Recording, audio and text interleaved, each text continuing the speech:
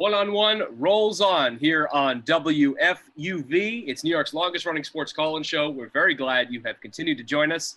I'm Dylan Balsamo, Kayla Wenzel here with me for this interview, and we're very lucky to have Dave Zirin here with us. He's the sports editor of The Nation. He's the host of the Edge of Sports podcast. He has a new book out called The Kaepernick Effect, Taking a Knee, Changing the World. What an honor it is to talk with you, Dave. Thank you so much. Oh, I'm thrilled to be here. Thanks for having me.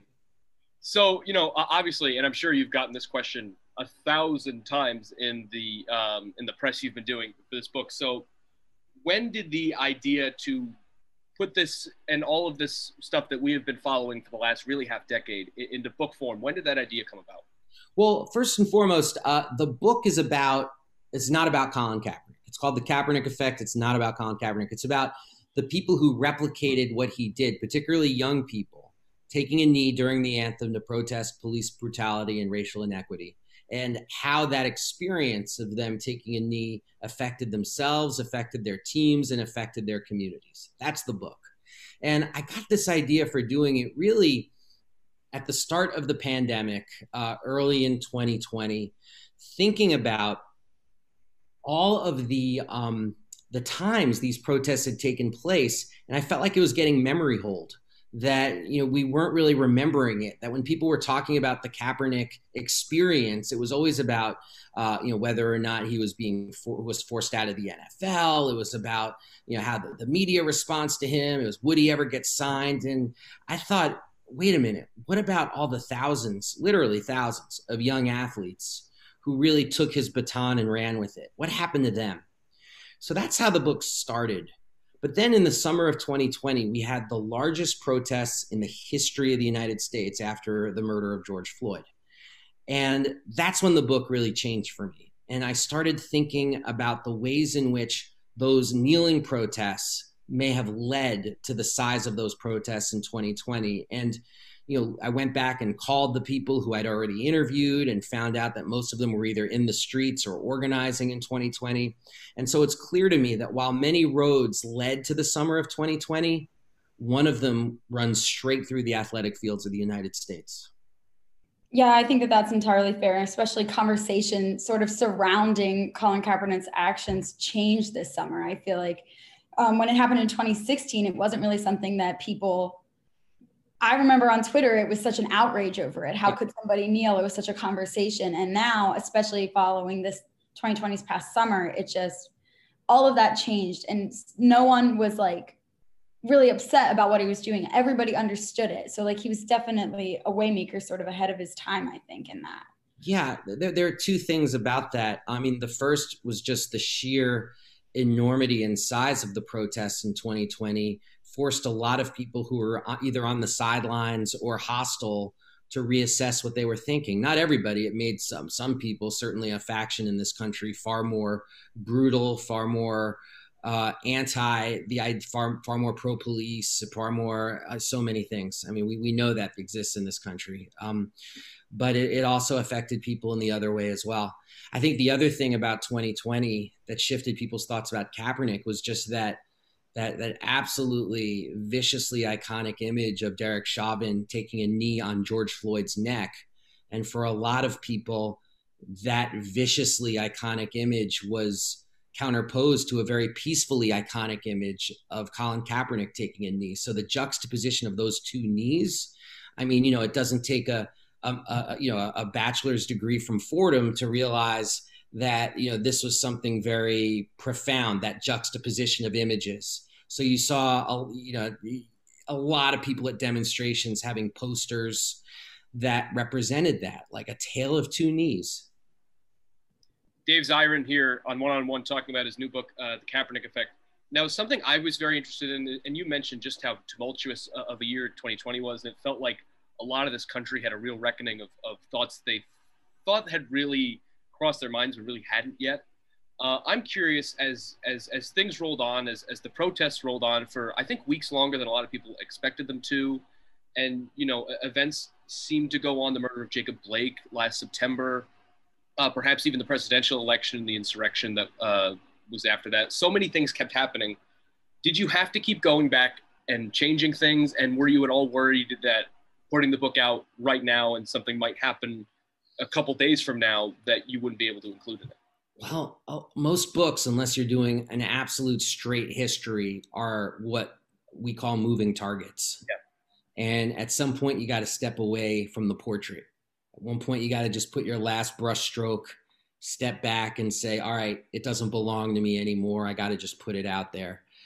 And so that's pretty much what I had to do. I mean, I felt frankly fortunate enough that I didn't put the book in the can before the protests of 2020 and was able to go back and interview people. Like, that was just like, okay, you know, that's a good way to try to formulate the book. If I was still writing the book right now, I would also write about what I think has been a backlash in 2021 against a lot of these same political athletes, the reassertion of hierarchy in professional sports, the desire to get the business rolling again as people feel more confident to go out and sit in the stands and, you know, practice the traditional kinds of fandom that we spent a year not being able to do.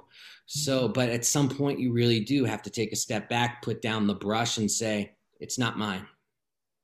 Yeah, and sort of touching on that, where do you really feel like the responsibility lies for athletes to be politically active? I know that we've kind of gotten to this moment where athletes speak out all the time on their individual platforms.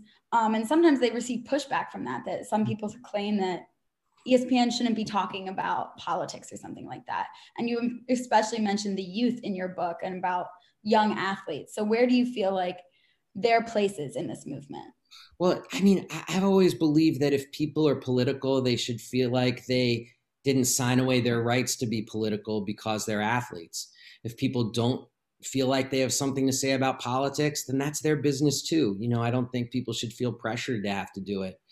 But one of the remarkable things about Kaepernick when he took that knee was that it was one of those moments, it was one of those you can't be neutral on a moving train moments. And at that time, it wasn't good enough just to say, well, I don't have an opinion or I don't talk politics. Like, at that point, it was really a moment where you had to see what Kaepernick was doing as something that you had to take a side on. And that pissed a lot of athletes off because that was the last thing they wanted to do, was actually have to say something. I'm thinking of people like Tom Brady, but the pressure was there for them to do so because the moment had reached such a high pitch. So I guess I'll say, in normal times, it's your business. You know, if you want to be political, be political. If you don't jump on the person who does, you know. But when things reach that kind of a fever pitch, you got to be conscious of the fact that if you don't take a side, people will view that as taking a side. Again, here with Dave Zirin here on One-on-One, you know, in talking about taking sides and just the nature of sports, I saw you say in an interview the other day that you can't separate politics and sports in any kind of way. And I think, you know, specifically people like Kayla and I's age are really coming to that realization as we come of age in a really tumultuous time. But, you know, for you, was that a realization that you had as a young sports fan, or is that something you came to realize as an adult? Well, like you, it was college, and probably like you both, it happened not because of something I read, but it happened because of things happening in the real world. When I was in college, there was a basketball player named Mahmoud Abdul Rauf who made the decision that he wasn't going to come out for the national anthem. And that had a huge effect on me, especially when I saw a conversation about it on ESPN where someone was saying, well, Rauf must see himself in the tradition of activist athletes like Muhammad Ali, Tommy Smith, John Carlos, Billie Jean King. I'd never heard that phrase before, activist athlete, and I thought of myself as being a huge sports fan. And so that was something for me that flipped a switch, where I started to then research. I mean, we didn't, you know, I'm going to sound old as all freaking hell, but we didn't have Google. Like, I couldn't search up activist athlete and read 50 articles about it. I had to go to the library and do some digging. And, you know, there's a benefit to that too, about putting in some sweat equity to try to find some truths. And that's really what changed me. And then I read a book that, you know, because I was in that mode, a book called Redemption Song, Muhammad Ali and the Spirit of the 60s. And I loved that book so much because it was about the history of Ali and what he did, but it also had the verve and energy of really good sports writing. And that's really when it clicked for me that, oh, this is what I want to do for a living. And you mentioned sort of how, like, it became like your political, I guess, awakening sort of happened in college. And I know that in your book, you talk to a lot of high school athletes. So I wonder, how do you feel that difference? Do you feel like they have a full understanding of exactly like the severity of these issues? I mean, now that we have like everything like Google, social media, I feel like it's a lot more widespread. Or do you feel like it wasn't like the dichotomy between, you said you speak to professionals and also high school students, like how do you feel those to be different?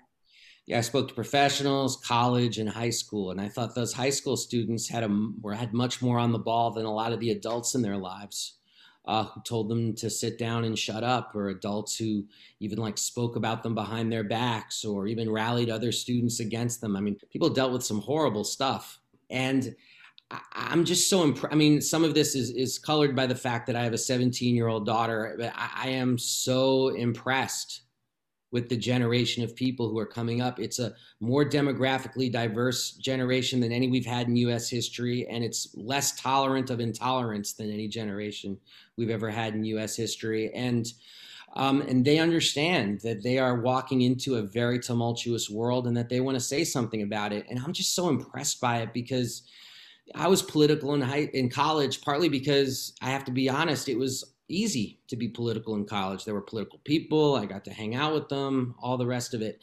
In high school, forget about it. You know, I was so worried about what people think of you, so worried about peer pressure, especially me who played sports, so worried that I would upset my coach or my teammates. I mean, there's this built-in conservatizing pressure when you're on a sports team. And when I say conservatizing, I don't mean right wing. I mean conservatizing as in it makes you small c conservative about speaking out and being your own person.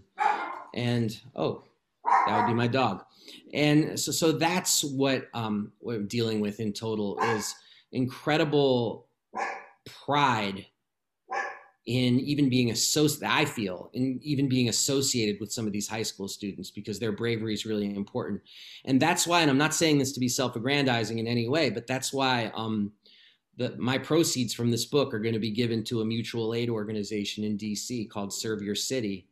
Because, you know, I just kept thinking about these young people who had sacrificed, and I didn't want to make money off of their sacrifice. So instead, I'm giving the money to this mutual aid group that works with young people.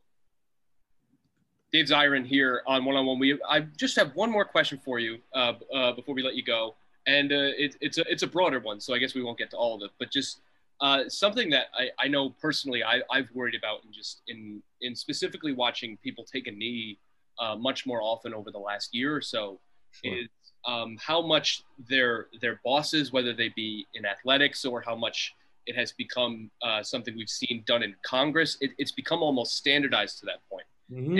And I know, at least personally, that concerns me, that if it's a performative activism that becomes too structured, then it's really not doing any significant work. So where do you think that line lies between what is showing support for someone who is of a, let's say, a lower class level than you are, and really just showing something for show?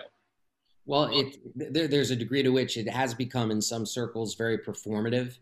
The most striking example of that are on some of the marches in 2020, where police would take a knee in front of protesters, basically turning the knee into a symbol of unity. Like, let's talk about it, when it's not supposed to be a symbol of unity. It's actually supposed to be a symbol of confrontation.